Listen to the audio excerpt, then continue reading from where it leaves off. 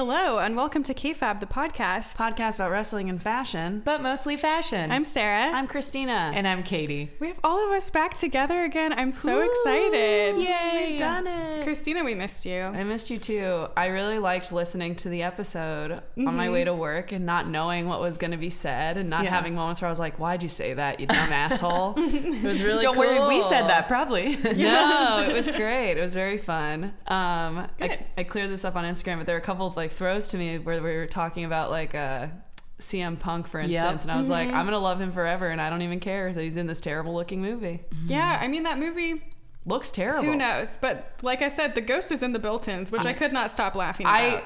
Listening to you describe it, I didn't even watch the trailer because I was like, I just genuinely I did, and I got scared. Oh yeah, it's really gross. It's a gross. There's a lot jumpy of and blood. Yeah. I just It's like I don't want blood behind my wallpaper. I just love the built-ins are haunted as the concept. As a person who has had so many built-ins, I know, it makes just sense. Like Chicago style. It's so funny to me. There was a mirror in my apartment with Julia Weiss. No, but in our apartment there was a mirror that I swear to God was haunted because every time you looked at it from different angles, there were different shadows in it. Nah, yeah. And Don't need that. I was like, there's people stuck in there.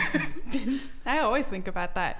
You know, speaking of people who are stuck places, we're stuck with our friend for life, producer Mike. Do you want to say hi, Mike? Oh, no.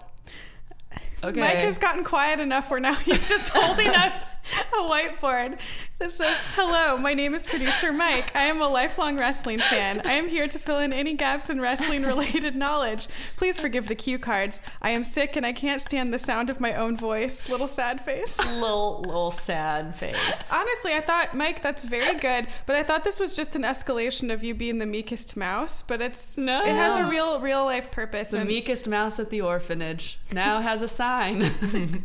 Yeah, I'm glad. Rest those vocal cords, Mike. I'm glad you're taking care of yourself. I know, because you have to go to Broadway tonight. You know, so. Yes, Did you have a he's cold? He's on Broadway.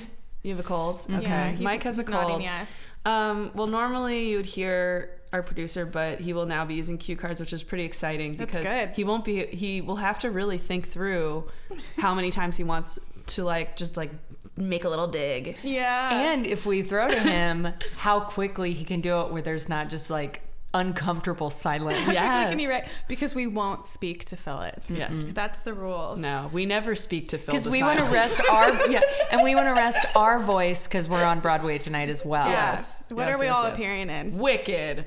I'm probably in Cats, honestly. I'm chorus.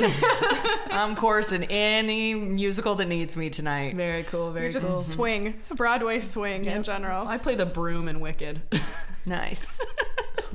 I didn't know it was a real human broom. That's oh no, I'm very good. Yeah. Do you have a little solo dance move? Yeah. You can't tell that I'm there. You don't even know. I'm just that good at being a broom. Wow. Truly a master of her craft. Thank you. Yeah. Did you also make the slideshow this week, Christina? Yeah. Can you tell? Yep. For one, it's just black slides, so Always. It's like darkness. Constantly. And also I was thinking what's the thing I know about being 41, and I just wrote who the 41st president was. Nice. So it just says KFAB episode 41, George H.W. Bush. You know what? Facts is facts. And he was 41. And also, I think the black background of the slide is in keeping with our loose theme of this Spooky episode. Halloween. Spooky Halloween.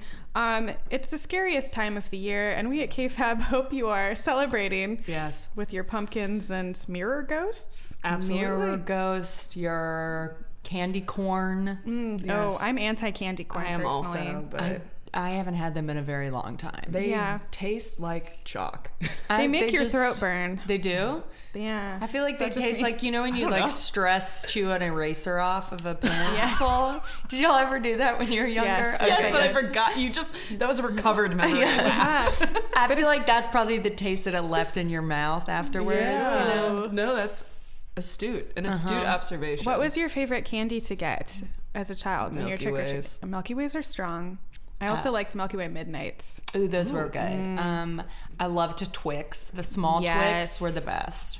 Did you know did you know about that campaign where they do left or right Twix? Yes. What are we doing? I did not know What about is this it? till recently. They were they have left and right Twix, And I asked, like, I bought a bag of candy and I asked the person, I was like, wait, are they different? And they laughed at me for like 5 minutes. And you were like, no, but so I was really? like, no, but like, why? And he was like, it was about like, it was right after the election. And I was like, oh, Jesus Christ. Yeah. So, yeah, just candy companies getting in on the Discord. Are you y'all remember Rolos? Yes. Those were my favorite of all time. But They're only really good. certain older people had Rolos Wow. for Halloween. That's It's a fascinating. throwback, but I loved them. That is such a like old lady with a candy in her bag. Yep, and I totally ruined at least one cap on my teeth because of a Rolo They're incident. so sticky. Yep. They're so sticky. That's like that gluey caramel, but they were It is. delicious. They're so good. That's why you melt them in your mouth and then you chew on it. Oh my god. Wow. The only candies I didn't like receiving as a child were Lifesavers because I was like, no one has time for this. No one has time to suck on this hard candy. No one has time to save this life. No. I have candy to eat. Candy to eat. This is the only time of year I'm allowed to have candy. Is that true? No, but we weren't a very candy or sugar centric household, so it was a big deal. And my sister and I would always combine our God, she was so nice. We would combine all our candies and then sort them out into types, and then like we'd have like candy rations. Very Sarah Starry. Yes, A a very, very Sarah, scary story. A story. A very Sarah story is what I was trying. Is honestly what I was trying to say. Oh. But yeah, that sounds good. I would just hide it in a bag and like hoard it until they didn't taste good anymore, and then I'd be like, I have to eat this expired Because it candy. melted like 900 Kind times of a in the Christina sun. story. No, it's just like they would get hard. Yep. What is a Christina What are you story? thinking? Do you want to say something? Producer Mike, do you Producer have a Mike thought? looks like he wants to say something. Well, he's got Can a. you tell us what candy you liked, Mike? Oh yeah, tell us your favorite candy as a child. To receive in a bag. So glad Christina. Went insane while she was away. Yeah. Plus nerds. Yeah. Plus nerds. Oh, so nerds is your favorite. Nerds. Yeah. Did you like nerd rope? I've never had a nerd rope. I did like grape nerds. Grape nerds were good. Those were good. Grape nerds. I don't know. Mike is laughing, and I can't tell if it's derisive or celebratory. No, it's at This me is and really stressful. How I'm apparently insane. I've always been insane. I don't think this is new. It's Although I mean, it's been a time. All right, let's go. yeah, we should talk about wrestling. Ostensibly the topic of our Yes, podcast. I think it's great too. Okay, AEW has aired on TNT, and producer Mike says he really likes it. SmackDown has moved to Fox, and let's just give it some time. But most importantly, Bayley got a haircut and a new heel persona. Oh. What do we think about it? So the haircut, I don't think was styled the best when I saw it, but I do like it in general. This is very much like I want to speak to your manager haircut. Yeah, the way they styled it was really, I mean, the whole Fox vibe, the SmackDown vibe is very, I want to speak to your manager. Oh, is it? It's a lot. It's a lot. Kyle pointed out they do like extreme close-ups of like their faces and stuff, so it's filmed Really? differently. Wow. They don't do as many wide shots of the crowd, and they have so many pyrotechnics. Whoa. And sometimes it's really funny because like they'll bring a person out and you're like, they don't seem like a pyrotechnic person. But Bayley came out and she had, they do the wavy arm guys. Yeah. I guess they're called Bayley buddies, but they inflated them, and then she brought out this like spiked stick and stabbed them. Yeah. And deflated them. Oh my god. Yeah. Yeah, she Okay. like turned serious heel. Sure. I mean, I'm fine with it, I guess. Yeah. I'm into it, guys, because she needed a switch up. I kind of like the haircut because, as we've talked about, the side ponytail really kills me. Yeah. And maybe because of this like heel turn, maybe they'll feature her more, and she'll get like the excitement and oomph to like really go for it. Maybe we're trying to do like a Becky thing because Becky is so good at being a heel, but she was face for so long. So maybe, Yeah. I don't know. Her new look also, I should say, I don't like the text of her name across her chest, but otherwise I really like it. Same. It's like the gold and black and white, and it's her same basic silhouette with like the crop top, halter top, and the kind of lower slung pants, but it just looks a lot cleaner without all the other stuff involved, and that was always the thing that we didn't really like about her look before, was all the extra patterns, The frills and stuff. Yeah, I would agree. So they've minimized it in a way that's really good. I just don't like it looks like a stencil, her name on her chest, and something about that graphic doesn't really do it for me. That's Yeah. right. I think I agree. So what else is news? Finn got a hand tattoo. He did. So he moved to NXT. Mm-hmm. Is that a demotion? Mike's shaking his head no. Not really. And I mean, people, it seems to me that like wrestling fans in general are always more excited about NXT than other WWE brands. So it seems like a big deal in the good way. People were excited to see him. Okay. He hasn't wrestled there yet. He just came in and did like because he was injured because of his hand tattoo. Yeah. Yeah. Right. Oh. And NXT moved to the USA Network as well. Thank you, Mike. Interesting. The hand tattoo, I actually really like it. It's cool. Yeah. I don't like it as a hand tattoo. Yeah, no. Weird or choice. as necessarily a tattoo, but like I would put that art on my wall. So it's cool art, but I don't know if I would put it on my hand. Yeah, and it looks like it's doing his stance too. Yeah, it's cute. I think it's cute, but I would have probably preferred a different placement. Yeah. But I like it. I liked his Instagram video where he got approval from his wife before getting the tattoo. Wow. He is apparently not in my algorithm right now. I'm upset. Oh, yeah? Is it because he got married? Yeah. He got bumped down. He got bumped down. I don't know what happened, but he's not showing up right now. Wow. Yeah. Interesting. It's sad. That is sad. So, ladies and gentlemen, today I did The Great Muta. Ooh! Yeah, so Keiji Muta is a Japanese professional wrestler born December 23rd, 1962. Sagittarius. Just like me. Yes. Or Capricorn. Want to go on through the slides? Yes. Yeah. Sorry. Muta was a judo black belt with experience in many national competitions prior to being trained by Hiro Matsuda in the New Japan Pro Wrestling Dojo. He debuted on October 5th, 1984. And in 1985, he was sent on his first learning excursion to the United States. Primarily wrestling in Florida as the White Ninja, Muta teamed with Kendo Nagasaki before returning to New Japan in 1986, where he was named Space Lone Wolf, a space-age type character that was briefly revived in 2005 by Nosawa Rongai. Oh my gosh. So left is White Ninja. This is a look. Yeah. Beekeeper. Does he have sequins on his outfit? Yeah. Yes. It was. So he's known for just being completely out there. And the reason I did him, you'll see more, is there's a very intense likeness to him. So you'll see it. And then the right is, of course, the Space Lone Wolf, which was so funny because he would just like pretend like he was like literally in space and would wear the helmet and then take it off and start fighting. That's very Speed Racer. Yeah. Or like Drive. Yeah. It's because of the jacket. It's the same era of... Yes. I'm just realizing now. Wow. I'm off my game today. No, you're not. In January 1988, Muta went on another excursion, this time in Puerto Rico, for the World Wrestling Council under his new ring name, the Super Black Ninja. Yeah, he feuded with Miguel Perez, with whom he lost a hair versus hair match to in April.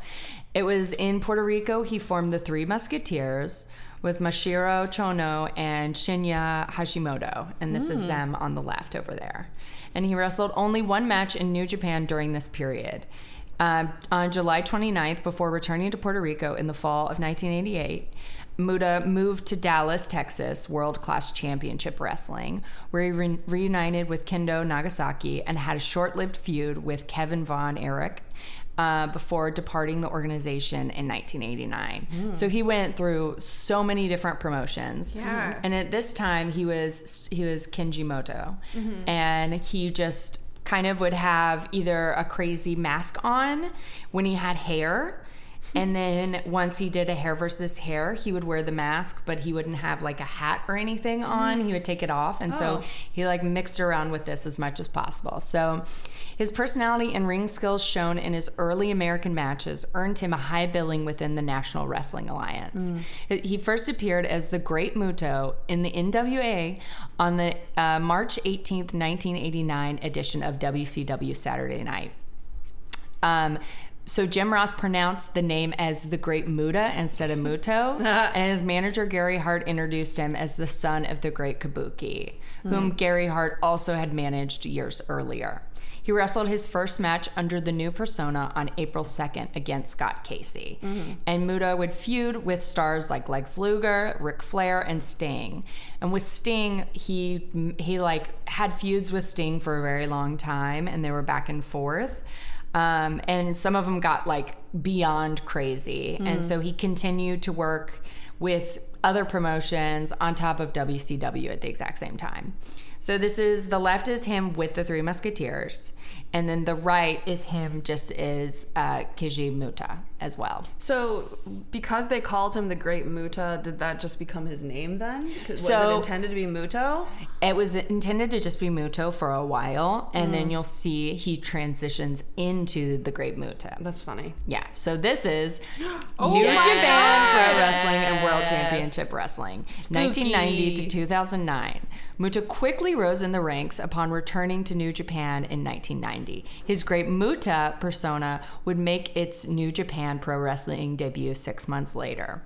He continued to make sporadic appearances within WCW during 1991 while wrestling regularly in New Japan. He was shown in attendance at Wrestle War 91 and then defeated old rival Sting at the combined New Japan Starrcade in 1991 in Tokyo, Japan. We scroll down a little bit.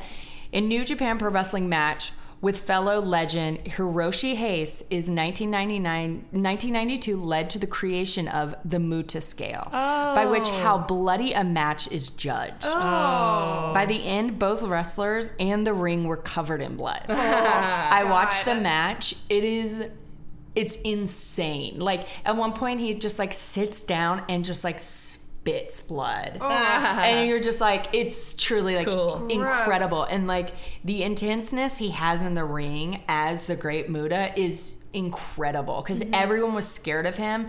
He like made everyone feel vulnerable at every moment, and his outfit just was the first of the intimidating. And then when he took it off to really feel his face, he would have a mask underneath. Wow. So Muta is one of the greatest masters of ring psychology of an entire generation of wrestlers. To this day, he had an uncanny ability to get a wrestler behind him or his opponent with great ease. As a prime example, consider the match he had against Justin Thunder Liger in 1996.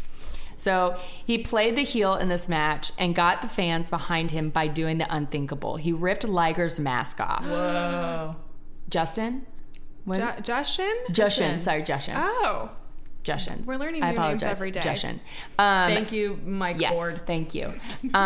So doing this could have been the same impact on Liger as it was for Mysterio, and masking is a major shame in Lucha Libre wrestling, and be unmasked could spell the end of the person's career.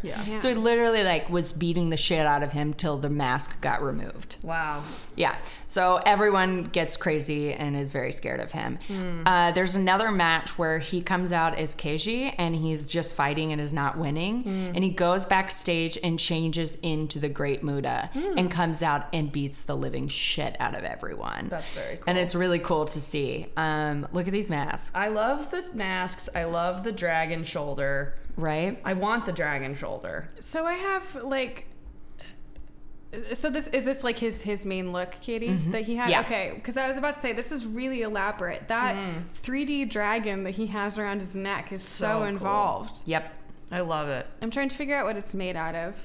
Isn't that incredible? I just like very saw cool. this and was like, because of course producer Mike was like, you should look up Great Muta, and I did and saw this and was like, done. I'm 100% just done. Dragon. Did he usually wear face paint underneath his mask? When he was the Great Muta, he always had face paint on.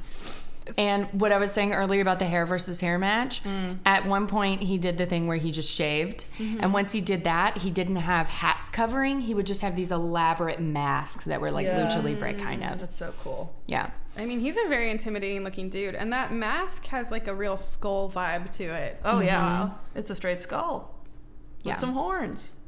Wow. Really like it. So he is known for poison fog. What? Dokogiri. It's an illegal maneuver of spitting a colored liquid in the face of an opponent in wrestling. By doing so, the opponent will, in kayfabe, be blinded and experience intense stinging in the eyes. Oh my god, that's amazing. So the Great Muna's infamous green mist is his most well-known and feared technique he possesses. And as you know, when he can hit you with it and leaves the recipient blind. Oh my god. So these are all the colors and what they do, and it's become like known in general. So green, the commonly used mist, which is said to obstruct the opponent's vision. Red, quite often used, but is said to burn the eyes. Gangrel apparently used it, but called it blood mist. Yes. Black, said to blind the opponent for several weeks. Blue sends the opponent to sleep. Yellow paralyzes the opponent, and purple causes momentary distraction and memory loss. Memory loss. That's wild. Very cool. So Asuka actually just started using it. Oh, what color? And so we were texting green. Oh, yeah. nice. So that's really cool. There's like, he sent me the photo today, and it was her after the match. Yeah. And she like sticks out her tongue, and it's green. And that's what he used to do, because a lot of times they would be like, he's not going to have it. And then he'd stick his tongue out, and it'd be green, and then he'd shoot it out. So it'd be like a surprise attack. Wow. Isn't that awesome? That's you very see it? cool. Also, like, my thoughts on that, like, how do you wrestle with that in your mouth? I don't know. It seems gross. I'm wondering what it is. Like, if it's colored liquid, so it would be in your Kool-Aid? mouth, I guess. But could it also be that he just put it in? I don't know. I have no clue. Is it like a tablet? No. That couldn't turn it. I don't know. I don't know. I was And thinking it just about that the like whole time really, you were I know, talking. it's like a gel crazy. cap. It's like a like a Tylenol. Because even if you're like rolling around, like, wouldn't you like your cheeks be puffed out? Mine would be puffed Yeah. out. The I thing couldn't I would- hide it at will, probably. No, I think I could keep it under my tongue, but I was thinking like maybe it would be something where it is a tablet and then you take a sip of water off screen or something and then do it, so you wouldn't have to have it in your mouth. Or you'd have to do it at the very beginning of a match. But you said he sticks his tongue out first, which is more surprising. Yeah, to me. occasionally he would, and that's the thing that they would like trick it, or he'd do it afterwards, and people would be like, "Whoa!" That's very cool. Yeah. So did he always wear this like mask in the ring too? This like smaller version of it? So that's when those are older ones. Of him. Okay. Oh, his So when he older got mask, older, yeah, when he didn't have hair, he would usually leave the mask on as well. That's so cool. So he took an extended hiatus to rehabilitate his damaged knees, because he was a high flyer as well. So he really fucked with his knees hardcore. Vaporized. Yeah. And then due to bad bookings and the decline of WCW in its last year, however, Muta could not recapture the previously popularity that he had in the late 1980s and early 1990s.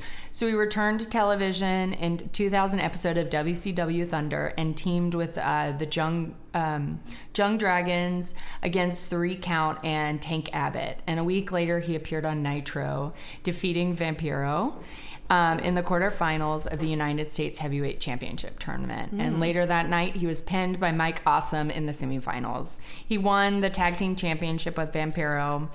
And after that, his last match came in 2000 in last WCW match was in Texas against Sting. Oh, hi friend. Yeah. And then after leaving WCW, a no complete clause in his WCW contract prevented him from competing in the WWF. And so that's like really interesting. There's a lot of articles of they made a huge mistake for not having him part of it, because he would have been even bigger at that moment if so. So this is him with Sting, of course. And then I just love this photo, this Wrestling Illustrated photo. Yeah, what? Yeah, just like all of them together. Yes. And then the corner gif is him with Ric Flair. And look at the moves he does. Like, he's incredible. And no wonder his knees are destroyed. Yeah. It's also really funny to see him with Sting in the Crow Yeah. look. And seeing them side by side like that with him in the white face paint and Sting in the stripy face paint, you're like, gee, Sting, I wonder where you got your idea from. I felt absolutely. exactly the same way. Yeah, but I mean, I guess he was cribbing from so many things with that character anyway. Oh, yeah.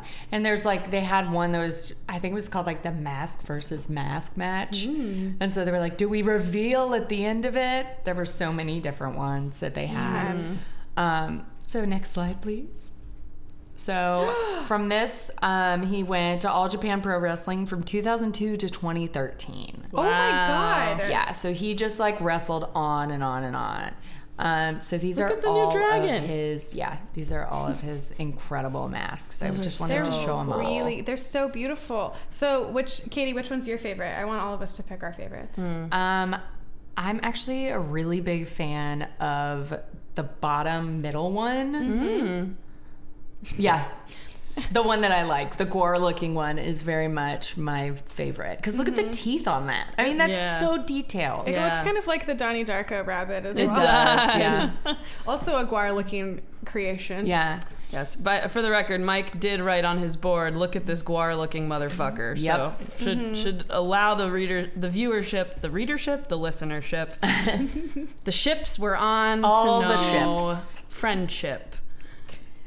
My favorite one is this guy. Oh, yeah. yeah. So that's when he's older. Those are what he would wrestle in. That looks like Guardians of the Galaxy like creature coming out, and I love the use of this like dragon on his shoulder once again. It's very fun, and I like that the bottom row of teeth are painted, and the top row it's a sculpture. Yeah. It's just it's super cool. detailed and very, very spooky. And Are you cool. gonna say pirate, Sarah? Oh, you know what? I'm tempted by the pirate, but I actually like the sparkly blue one. It is a good one. I knew that was gonna be yours. That's so funny. I really like it. I think I'll probably post these favorites. I'll probably post the favorites on our slides this week so everyone can see what we're talking about. Yeah. There's so many beautiful things to choose from with him though, because these costumes are really quite elaborate, and the detail work on the masks is gorgeous. You know, those are like custom made masks too, and I'm just thinking about like who sculpted all those little ridges for his dragon looks and stuff. Yep. Mike, do you have a favorite look on this slide?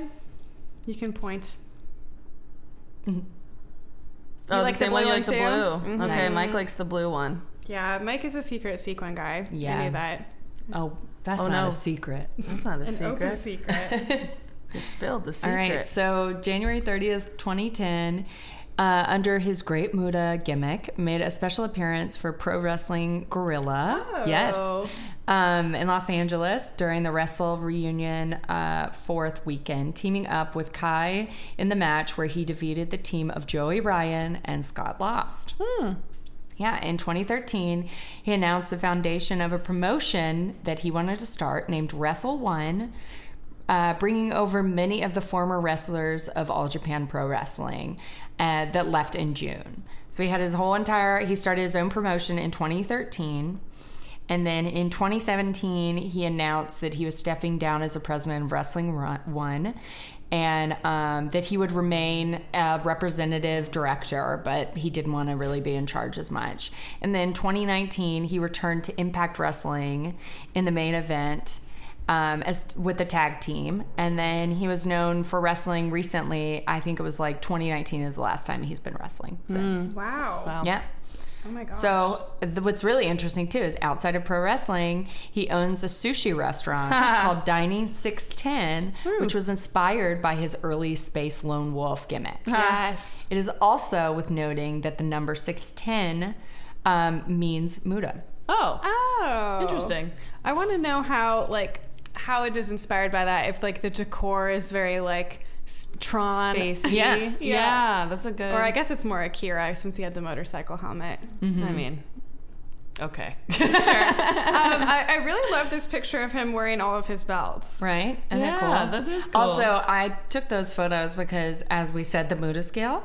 Look at his forehead. Yes. Oh. Yep. He was he be bladed. blading. He bleeding a lot. Oh He my be God. blading. Yeah. I thought he was just thinking, but those are scars. No, those are straight up those aren't scars. those are thinking man's scars, but not in the way you'd expect. And so one thing that I just did, of course, with my Reddit holes is Oh boy. my Reddit yes Your Reddit holes? my Reddit deep holes that I go through Okay. is I know I looked to see, because I was like, his outfit when he has a great mood, I was like, it kind of reminds me a little bit of like if Finn as the demon was deriving from that a little bit. Yeah. And because he was New Japan for so long, And I was like looking at it, and people are like, the only thing they could say is like his mask would be, his like face mask would be something of the sort. Yeah.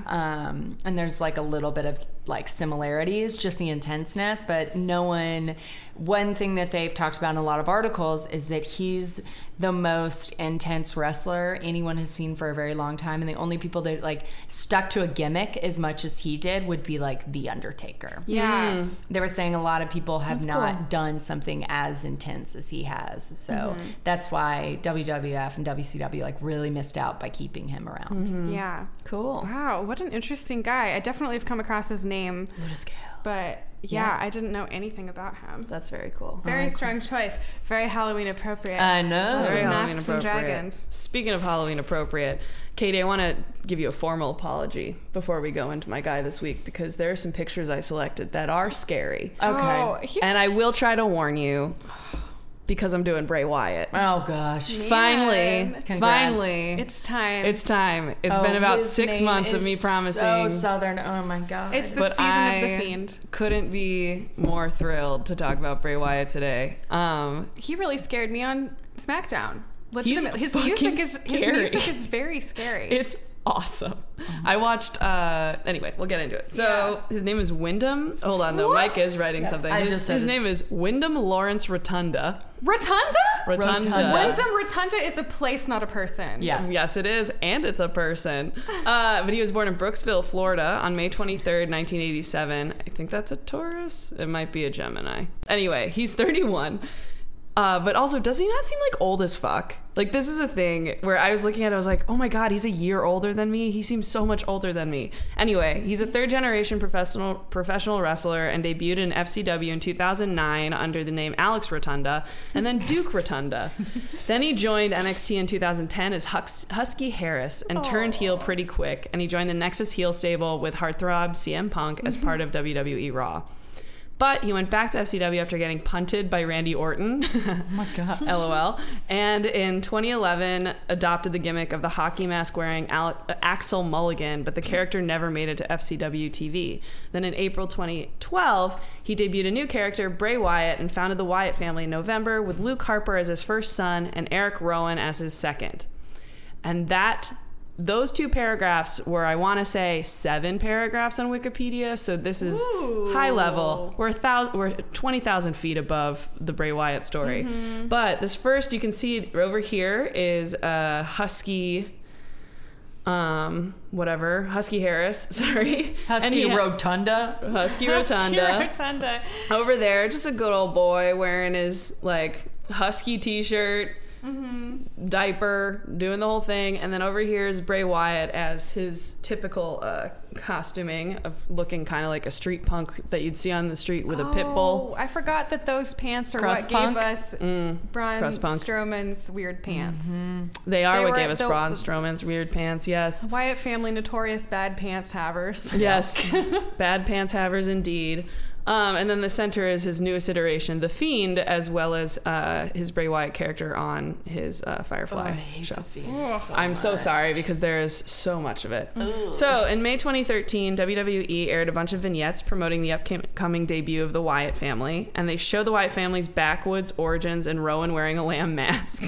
The Wyatt family debuted on July 8th and assaulted Kane, but I'm unsure if they married him. There's literally no way to know.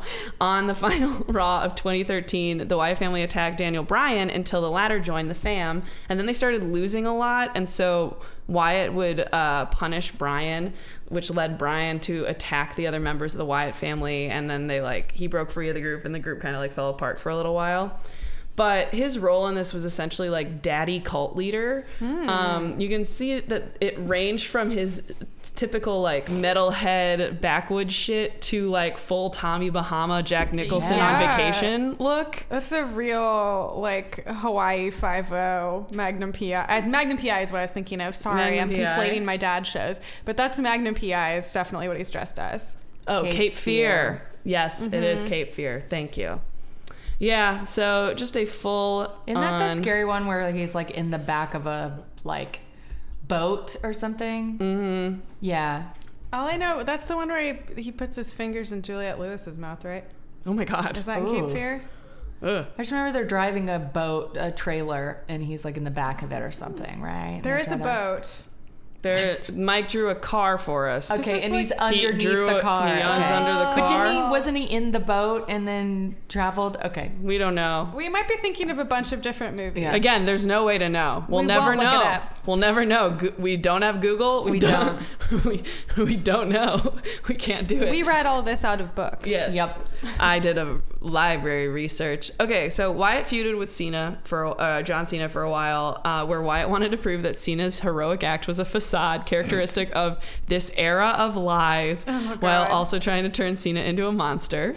And it continued after WrestleMania 30, based on a story that Wyatt was capturing Cena's fan base, which was exemplified by Wyatt leading a children's choir to the ring on the April 28th episode of Raw, and the children later put on sheep masks. Then, at Extreme Rules on May 4th, Wyatt defeated Cena in a steel cage match after repeated interference from the rest of the Wyatt family and a demonic child. Who's the child? I couldn't find a picture of it. I tried to, but I did just like, here, there they are beating the shit out of him, and he's like in the center. Oh my gosh. So, A side note, Yes. whoever the red beard Wyatt Rowan. son is. Oh, Rowan. Yeah. I really like his jumpsuit. it is a good jumpsuit. He does look like an escaped inmate. Yeah, he does. He does, but Yeah. I also am just looking for a good utility jumpsuit right now, and I'm like, that's good inspo. I'll put it on Pinterest. Big Bud Press. Anyway, following Big Bud, right? What's that place? It is I think Big you're Bud, right, yes. yeah. Okay, cool. Following Royal Rumble, Wyatt began a series of cryptic promos referring to himself as the new face of fear at Fastlane. And then he emerged from a casket and challenged The Undertaker for a match at WrestleMania 31, which The Undertaker accepted, but, crushed Wyatt and because you can't jump out of a casket and fight The Undertaker, please. The man No, lives in that's a his casket. house. That's his house. The Wyatt family re-upped in 2015, and a few months later, after SummerSlam, Braun Strowman was introduced as a member of the family during the Wyatt family reunion. So then we're going to flash forward to November 2017, when he began a feud with Matt Hardy after defeating him in a match, which resulted in Hardy's broken gimmick reemerging. Oh. And they feuded for a while. Delete. Yes. Delete. They did this for a while. There's a lot of different matches in between here, but this one I like, which is that on March 19th episode of Raw, Hardy defeated Wyatt in the Ultimate Deletion match. Oh. Following the match, Hardy put Wyatt into the Lake of Reincarnation, where Wyatt would disappear, making his status unknown. But he would occasionally show up at match to help Matt, but then Matt got hurt and they weren't a team anymore. So what was the lake? What is this? Was this like a film segment where they went to a lake? This was his YouTube series. Oh no. I just want to know if it was a real lake or if it was like a water hazard at a golf course or No, this is part what of the are we compound. talking? It was part of the compound? Yes. They had a lake on the compound? They ride Oh, ATVs of over to course the lake. they had a every- lake on the I think they go compound. noodling. Oh, he literally pushed him off a pushed dock? him into Yeah. a lake and from a dock. Yes. And there was a drone footage of it. There's That's the so whole funny. entire scenario. Oh my god. So as I've said, kind of Wyatt's character from 2013 to 2018 was an evil cult leader who believed himself to be more monster than human, leading the Wyatt family and using a lantern to light the way in the dark arena during his entrance, with entrance music by Mark Crozer. The character drew comparison to Max Cady of the 1991 film Cape Fear and fellow wrestler Waylon Mercy. So that's kind of where it comes from. But yes, and so this is his typical outfit, just kind of a black sleeveless shirt. Again, looks like one of those dudes sitting on the corner with a pit bull. Crust punks. Yeah, very white man dreads, lots of tattoos. Not to confuse you with built-in horror character CM Punk. Yes. Yeah. Absolutely. So in April 2019, so he disappeared for a while, I will say that. But ominous vignettes began airing across WWE programming depicting a sinister buzzard puppet, a witch doll, and various other toys. And we remember this because we were all Abby the Witch. Yeah. Abby the Witch. But we remember this and we were like, oh God, what the fuck is this? Yep. So this went on for a while. But on April 22nd and 23rd episodes of Raw and SmackDown Live, respectively, he came out sporting different hair and a shorter beard with a leaner physique, and returned to television with a new gimmick as an eerie children's entertainer hosting pre-taped segments called Firefly Funhouse with the aforementioned puppets called Mercy the Buzzard, which calls to his catchphrase, "Follow the Buzzards," and Abby the Witch, with Ramblin' Rabbit and Huskus the Pig introduced later. The latter was a reference to his previous gimmick, Husky hairs. Husky hairs. Oh. Nice. this shit is awesome. We watched it. I think Mike made us watch it and then talk about it immediately after the first one. And then I watched all of them this morning. You can WWE cut them together, and it's 30 minutes long if you want to watch all of them. It's very fun. But this guy from Deadspin described it as, I'm just going to read the quote, which is, "I said this was a demented children's show, and it nails the look and feel. The colorful set that's distracting because you can't quite tell if it's green screened in or not, the animated but faintly condescending host, odd green screen musical interludes, and so on. Plus brainwashing. There's also lots of brainwashing." Which is like, it is honestly paced so well, and it is so well done. It feels like a well done, like good Adult Swim show. Yeah. There's an episode in particular that I'm gonna show, like, not a clip from because we can watch it after, but I'll post it. There is a clip where Vince McMahon puppet comes out, and it's an exercise episode about the importance of exercising, and then they all do the Muscle Man dance in front of a green screen, and it is batshit insane and so funny, and it like is intercut with him being super threatening. Like, he is such a good actor, and he transitions so seamlessly from like super manic children's host to like deeply terrifying, like threatening persona, like so quickly and with such precision. It's truly like, this is great acting. Like, when watching, you get chills. You're like, oh my God, he's so good at it. And this is exactly like my shit. I love it so much. So here you can see, Mercy the Buzzard and Abby the Witch. Yeah. You know what? I think Bray Wyatt is kind of good looking. I do too. He is good looking. Yeah. I mean, he's good looking anyway, but I have to say this person, well, not the Fiend, but the Bray Wyatt Firefly house. The Fiend scares the living shit out of me. I'm so sorry, because this image, Mike had actually sent me, I think, a picture of this, and because he couldn't send it to KFAB because he knew that it would scare Katie, which is he's using Bray Wyatt's head as a lantern now. It's very... I saw that Kyle was watching the episode where he first brought that out, and I was like, Kyle, I have to say I don't care for this. I think it is literally the coolest thing. It's well made. It is so well made. It is like, the mask itself is well made. It's terrifying. So scary. It's so scary, but also it's scarier because of the way he introduced it. Like, I fully recommend that everyone go watch these shorts, because it's literally him being like, "Hey guys, I'm a bad man, but I'm okay now." And the first one, you're like, oh, this is very like scary and like almost uncanny valley, like just unsettling. And then it gets worse and worse, but the pacing of it is so well done that, so does he just come out as a fiend? No, he's like, "I have a secret to tell you. Like, there's a place where I keep all of my thoughts to make sure that they don't come out, and I have to do it this way or else I'm not going to be able to live." And like, it basically is like, there is such a monster inside of me that I need to keep him contained to this like secret room, and that's when the Fiend comes out. Oh God. And he's like, the Fiend is inhuman, and he like threatens Finn Balor in one of them in a way that is like, Finn, like, you don't know what you're doing by calling on this entity. Like, you shouldn't let him in. And every episode ends with him being like, "You just gotta let me in." And it's so scary. I love it.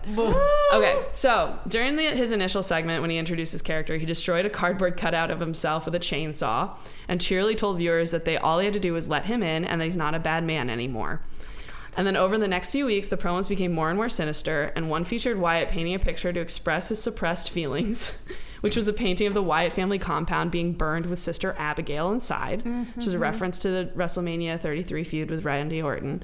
And then we met another new character, which can best be described, and this is from Deadspin again, if Vince McMahon was in Dark Crystal and also Satan. Oh my God. It is right here. This extremely upsetting new puppet was brought aboard to do the Muscle Man dance with everyone. And that episode is, I think, truly like epic performance art. Like, I don't know how else to put it. Like, it's just good comedy. Like, it's good comedy, it's good horror, it's good wrestling persona. Like, this storyline is the most fun. So another featured him having a picnic with expressionless children. Oh my God. Oh my God. So in this one, the buzzard ate the rabbit. And he's like, "Hi, well, I'm mad at you, but at least you expressed your feelings. Oh. Now you get a reward. We're gonna have a picnic." And all the kids are just like dead-faced. It is so freaking good. Wow. And then another showed Wyatt's secret, and that he was able to control and harness his darkness with him appearing in more sinister clothing and evil-looking mask, which he then referred to as the Fiend, and said he's here to protect us.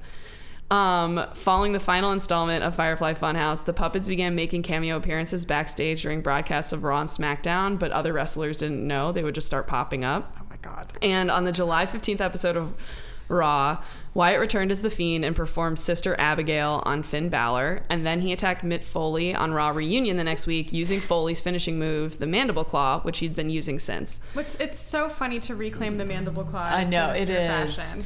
It's so great. During The Fiend's entrance, he carries Wyatt's severed head with a lantern inside it and uses a heavy metal cover of his old theme music performed by Code Orange. During in-ring bouts, The Fiend has been presented as having an unnatural endurance and strength, being able to withstand multiple finishing moves, weapon attacks, and more before kicking out of the pins at a 1 count. So, like, dude is just going full on ham.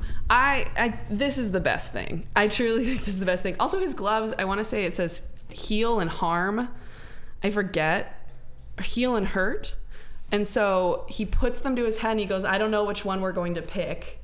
And if he gets hurt, he smashed the rabbit with a hammer, and then he made jam out of the rabbit's intestines. Oh my God. And then, but the rabbit keeps coming back to life. They just keep killing it in various ways. It's so funny.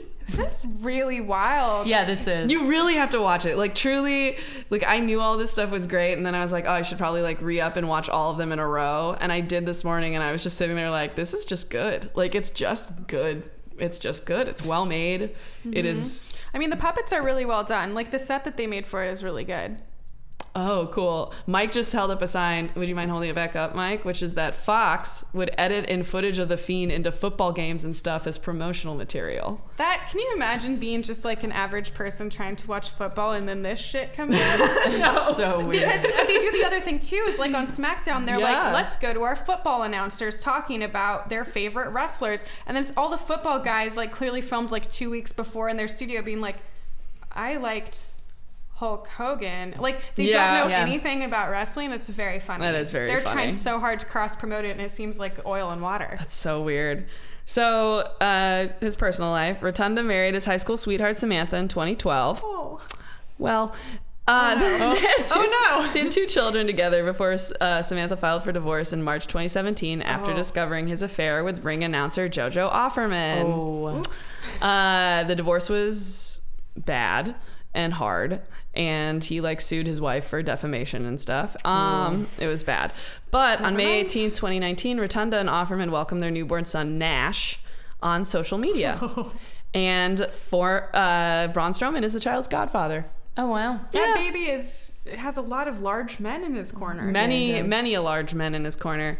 But here he is with JoJo and his baby as the Fiend, which I think is one of the better photos taken. And then here he is fighting Seth Rollins most recently in Hell in a Cell, which looks terrifying. And then you can buy a Firefly Funhouse box on WWE's website. Should we buy it? I kind of want to. How much is it? I don't know. I did not check. Probably a lot of money. Oh, also he says yowie zowie, and it is truly terrifying. Like, he's so good at this role. I love it. I can't wait to see if it deepens even more, but it's very good. It's definitely, I think, the best thing going on for this company right now. In your research, did you uncover what he did in the most recent SmackDown?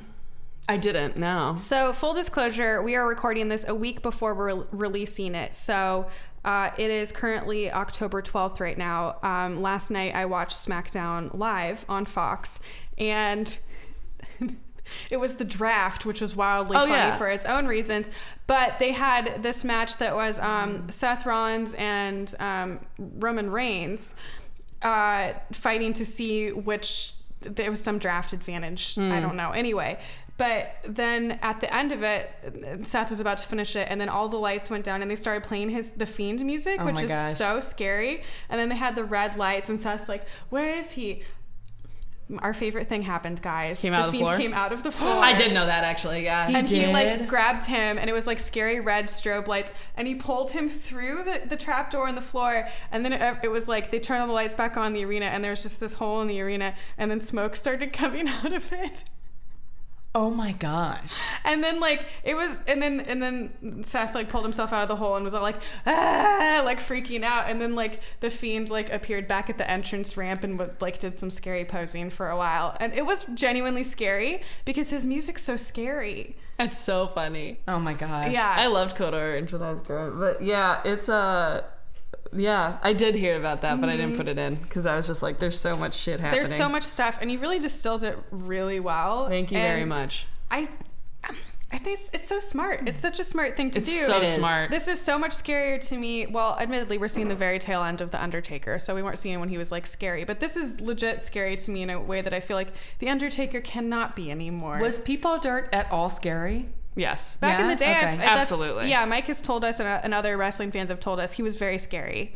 And I would believe it, but now he's just, he's kind of achieved the legend status where it's not as scary anymore. Yeah, I really, truly think this angle is just the most fun. Like, and I've said, like, it's the combination of like this whimsical, dark fairy tale, like, it's dystopian, like it's so smart. It's just like it's something that was entirely missing, and it's something that like I enjoy watching in general, where it's like a combination of horror and comedy in general works so well. And he again is like a very good actor, like he really carries it through, and it's all just micro movements, micro facial expressions, and like eye changing, and like it's just very manic, and it's like manic to immediately intimidating. Like the shift is just so intense, and so it's just great. Like it's truly like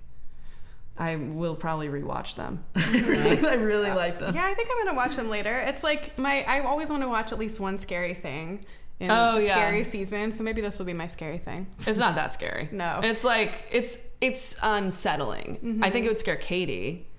But that's your own admission. Yeah. But like, I don't think you would be scared. No. It can't be scarier than the Babadook, who's the other famous person who always says, "Let me in." No. Yes. It is not scarier than the Babadook. The Babadook is very scary. Very few things are scarier than the Babadook, to me personally, although I know it's not the scariest. No, Hereditary was scarier. Oh, Hereditary was much scarier. That fucked up my life for a while. I was like dripping sweat in a movie theater watching Hereditary. I know. I was there. Yes, we were there. We were sweating together.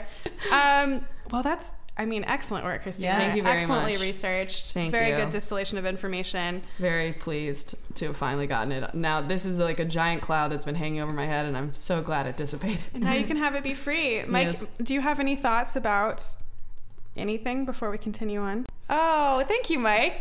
Said, nope, great job, and everyone looks great. So nice. Okay, so my subject was a surprise to everyone this week, so we're going to take a quick pause while I pull up my research. Yay. What? Surprise!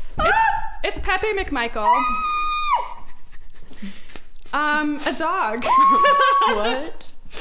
Okay, so first let's state the obvious. Pepe McMichael was a dog.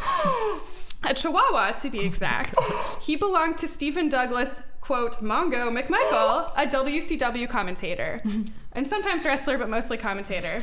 He made his Nitro debut in September 1995, and that's really all I could find about him. I don't know his birthday or his sign. He was old when he made his WCW debut, so he wasn't on for very long before he passed from this earthly realm. But here's what Deborah, Mongo's wife, said about Pepe. We would call him Pepe. I'm trying to remember how he started coming on Nitro. Because I know Steve McMichael and I, we were very childlike. We would do things just to laugh all the time. I'm sure we just thought it up to bring him because he's so ugly, The ugly little Chihuahua. He was so ugly. Rude, I think, Deborah. Then you've got to dress him up. Then I had friends. They would make him these little outfits. My friend would make him little outfits and give them to me, and then he would just go right on the show. That's actually Steve's dog.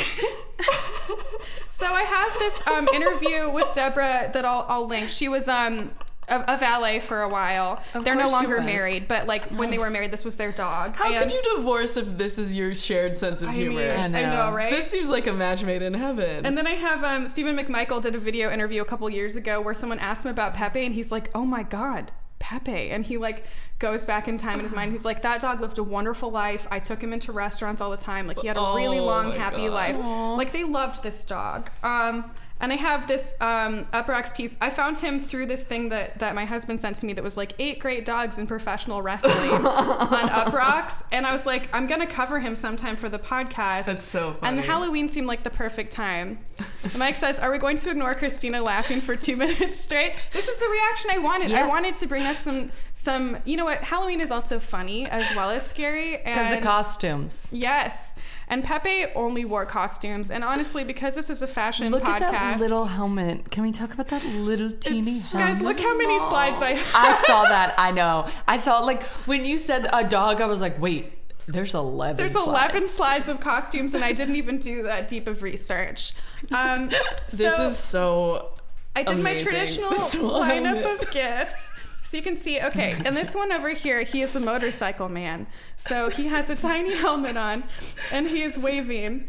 Look at his expression. This dog kills me. So he's waving. I'm going to do a lot of posts of, I might do a separate You should slide do of Pepe. Pepe because his looks are truly extra. He often matched with his dad. As you can see here, he's wearing a leopard print cowboy hat and a leopard print jacket. And Mago is wearing a tiger striped shirt. And they always did this joke where they would turn the dog around and show his butt and say, that's where the batteries go. Oh my God. Because the dog was so little. That's where the batteries go. Yeah. And they said, could you turn that tarantula around for a sec? Which is incorrect, sir, because he's clearly a space alien in Yeah. his costume. Goodness. But he's got little dealy boppers on his head. Oh my gosh. This is him threatening Ric Flair down in the corner. You can see he's attacking Ric Flair. Ferocious. Yep. And then this is him as Santa, in which he looks just very at peace with the world. He with his little does. beard on. And then there's like him with his little cowboy hat on. Oh my gosh. Pepe, what a legend. Oh my okay, God. so some fun hats and I tried to theme the slides. So this is his like Western wear he often wore. Here's some fun hats and bandanas to start us out. So this is when he's like being, you know, he's like a border town, like maybe bad guy. Maybe he's gonna rob the town bank, and he's got a little bandana pulled over his face to disguise his identity. And then this is him smiling with his dad on the right, and he's got like another little bandana and like a little trucker cap on. Oh my gosh. Christina's just silently losing it over here. I am crying. Oh my God, is he a he's such bat? a good dog. Okay, so here's him matching with dad. This one he's supposed to be Elvis, and it's kind of hard because the picture's not very high quality, but he has an Elvis wig on and little sunglasses, and he's wearing an Elvis. He has a jacket with like pictures of Elvis on it. Oh my gosh. And then in this one, he's back, and I accidentally put in his leopard print look twice. I apologize. How embarrassing. And then this is him in a little sailor outfit. And I saw someone make a joke on Twitter that this is where Lacey Evans got her costume inspiration from. That's a great Which is pretty good. I like his sailor look. It's very jaunty. Oh He's my got God. a little anchor on the front of his little tiny hat, which is really good. Also, I should say, from what I could tell, I tried to find the YouTube videos, and there's nothing. I found one that was labeled as his debut. They just never really talked about it, and he wasn't like brought up as a thing, even necessarily. He was just there all the time, and sometimes they would like be like, "What's he dressed as tonight?" But he was usually just around, and fans were really divided on whether or not they like Pepe. That's insane. Divided? I know. I'm like, How why would on you earth? not like this? Is there nothing that we can agree on? Yeah, dogs in costumes, good. Yeah, I good. say, but Also, emotional support for such a bad company. I Yes. know, right? Oh my God. So this is him getting wild. This is Pepe Longstocking, where he's dressed as Pippi Longstocking, complete with a little yarn wig and a cute little apron. Also, I should say, this dog did not care. Like, visibly was unbothered by wearing clothes, unbothered by the noise around it. He would just sit and chill. Like, they would pet him, and he was like, did not acknowledge Cool. anything that was happening around him. Like, he was a very blissed out little guy. What a good little dog. So this one is maybe my favorite, where he's dressed kind of like the Rocketeer. He's got like a little leather jacket with a big like a bomber, shearling, yeah. shearling collar on, and I don't know what his dad is wearing, something buckskin adjacent, which gives me pause. Yep. But Pepe looks great. And Oh then my here he God. is as a little angel, because he's a little angel. Oh my He's gosh. got little angel wings and a little halo. The Pippi Longstockings thing is so batshit so insane. funny. It is. I can't believe they made a tiny wig for this dog. People were making these clothes for him, like custom. He had custom costumes. Oh my God. So here's some hats and jackets. Stop it. So here he is, and like sometimes he would just wear like fun patterns and colors. Like he was really Yeah, he would adventurous just wear in his them style. himself, yeah. he'd just be like, "Give me that." Like he That's had a the Batman closet hat. in Clueless, and he just wanted to wear. Is that a Batman? It's a hat? Batman hat. It is a Batman hat. It's like a little Batman top hat. Also, he knew how to like pose for it. Yeah. You know what I mean? So you could see the full profile. He really did. And then he was a birthday boy one time, and he had a little birthday hat on. There are whole Tumblrs devoted to him. Really? I found so many looks of his. And sometimes he liked to wear... I can't handle this. Sometimes he liked to wear crazy glasses. So here he is. This picture was labeled as Pepe dresses as a nerd. He's got like thick framed like red glasses on and another little bandana just to add some more visual interest. Wow. And then one of my favorite looks, he wore the googly eye glasses where the eyeballs fall out on like little springs. He's also dressed as Dracula. I think this was a costume change. You'll have a better shot of the Dracula in a moment. Thank goodness. Oh yeah, don't worry. I covered all my bases here, but don't worry, guys. We're only on slide 6 of 11. This is really, there's not a lot of history or context. There doesn't it's need just to a lot be. of fun. Yeah. I didn't look into what his are his parents at all. best feuds? I honestly hoped that he was involved in some storylines because there are, as you'll see in that article that I'm going to link in the show notes about the dogs were often involved in bigger storylines, but he was just there because he's this guy's actual pet that he just started bringing with him places. So like he wasn't in storyline. He was just an emotional support dog from what I can tell. They didn't use that language to describe him, but that seems to have been his function pretty clearly. Oh my gosh. He was an accessory king.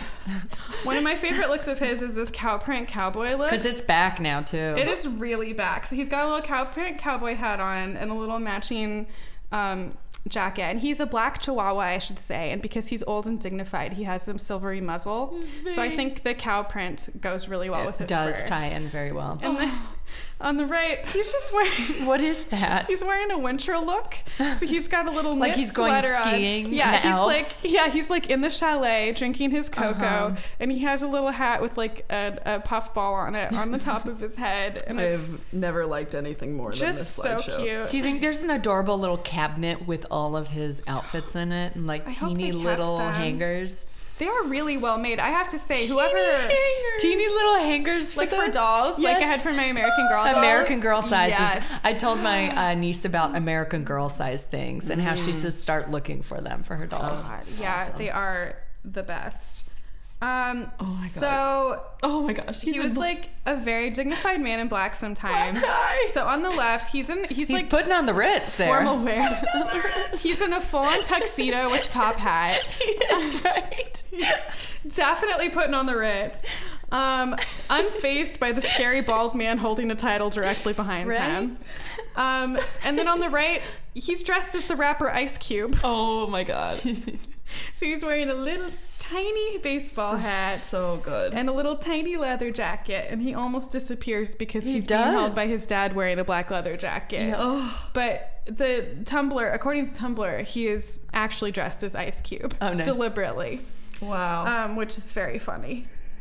So I did a Halloween specific slide because he often liked dressing in spooky costumes. So here he is as Dracula.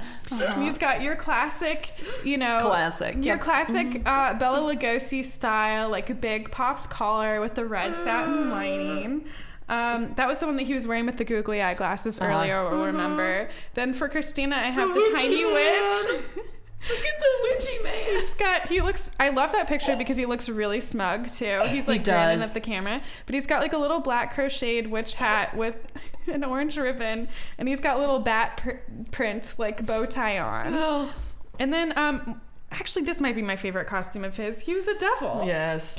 So he's got little devil horns and a little devil dress on. And it's so cute. And I don't even think that was necessarily Halloween when they filmed that. I think he just wanted to dress like a devil that day. He was just having a day. He's just hanging out, and you can see really the scale of it. He was very small. Yeah, he was. He was like a little small. like 5 pounds maybe. That's where the batteries go. That's where the batteries go, in his butt. It's so funny. Oh my god. So in conclusion, he was a very good boy. I just had a couple of other pictures. So he dressed as a clown one time, which he looked a little bit skeptical about. Yeah, he did. I know clowns weren't really as in 1995 as they are now. And then Santa again, because Santa is just so funny. He clearly didn't like having the beard on because his chin is up really high, and he's like, I don't like and this. Those eyes of his did not like it. He's got the real buggy wall eyes that like little chihuahuas have, where they're just looking in 2 completely different directions. He's just so cute. The cutest little guy. That his owner said he had a really long and happy life, and there's like, I mean, people again were like, what a dumb idea sometimes online, which like, again, I don't know, just let people enjoy dogs in costumes, guys. Yeah. Also, if he wasn't in storyline or anything, as far as I can tell. He was just there. But there were also a lot of people like celebrating him on Tumblr and like talking about how cute and funny they found him on Reddit. And like, oh my God. I did a lot of research. So the whole point of me doing this was to try to have less research because my life is a little crazy right now. Yeah. But then I was like, I really want to honor Pepe McMichael, and I ended up doing way more research than I probably I think ever 11 have slides before. is the longest you've ever done. Yeah, it really is, because he's just a real look king, and there were so many things that I could say about him. Truly. So good. So we're going to have I'm going to do 2 slideshows this time. There will be, so we can also have more of the beautiful masks and more scary Bray Wyatt stuff. And then we'll do a separate Pepe slideshow. Which Pepe are you guys? Oh, yes. Okay. This is really good. Oh, this is hard. Okay, you guys go first, because We're really looking through it again. I think I'm cow print. You're cow print? Cow print Pepe. I kind of suspected. Mm-hmm. Okay. Are you which Pepe, Christina? I have to be. Look at that energy. Yes. Yeah, I saw that and I was like, this is definitely Producer Christina. Mike, which Pepe are you? Oh, it's a really hard choice. I do think I'm the witch one, and if I'm not the witch one, I do think I might just be this guy hiding behind the bandana. Yeah, and then he's got a beautiful little sombrero on too. Yeah, but it's mainly the like, no. Yeah, you can't even really see his eyes because the bandana's up so high. It's up so high. Mike doesn't have access to the slideshow, he says, sadly, because I didn't let anyone look at this beforehand. Yeah. It was a surprise, and I forgot to share it with Mike so he could look at it while we were talking, as he usually does. But Mike, honestly, I feel like you might be putting on the Ritz. I think you may be putting on the Ritz. Because it's New Year's. He always dresses up for New Year's. Yeah, that's Mike. So really, Mike is a very good dresser. Mike, do you want to come look and see you putting on the Ritz? No, okay. He says. Okay. And I think, honestly, I'm probably Pepe Longstockings. Yes, I would say the so. The one with because it's the redhead, and also... There should have been a Laura Ingalls Pepe in there. Yeah, yes. I wonder if there was. Oh my God. I was afraid. This is all from like my Tumblr dive, and I was like, if I do a Google image search, I will never stop researching. So there's probably more out there. Oh my gosh, this is going to be how I cheer myself up now. Pepe McMichael. Yep. He's a very good boy. Yes. Wow. Thank you, Sarah. Yes, thank you. Thank you, guys. It was a real stretch of the format, but you know, what better time than Halloween to talk about tiny dogs in costumes? Truly. Oh my gosh. And I found a really good gift. Oh no. Who's the banana? Who is the banana?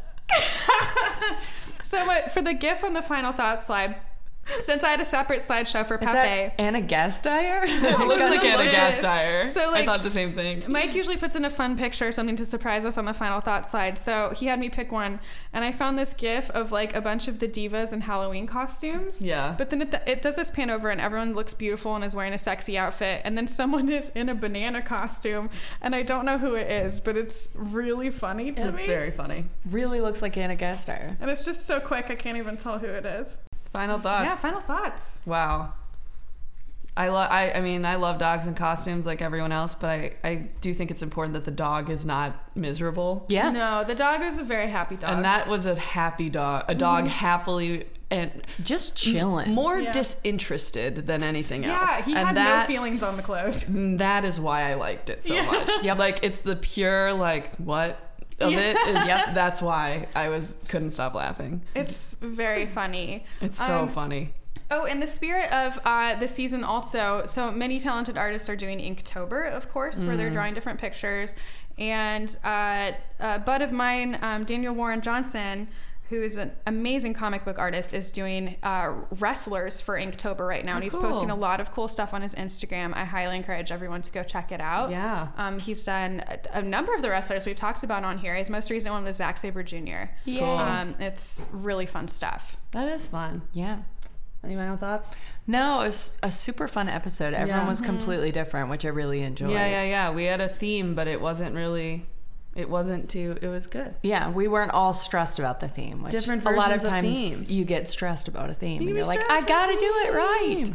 Nope. No, this was just really fun. Yeah, it was. Everyone have a safe and spooky Halloween. Yes. Spooky Halloween.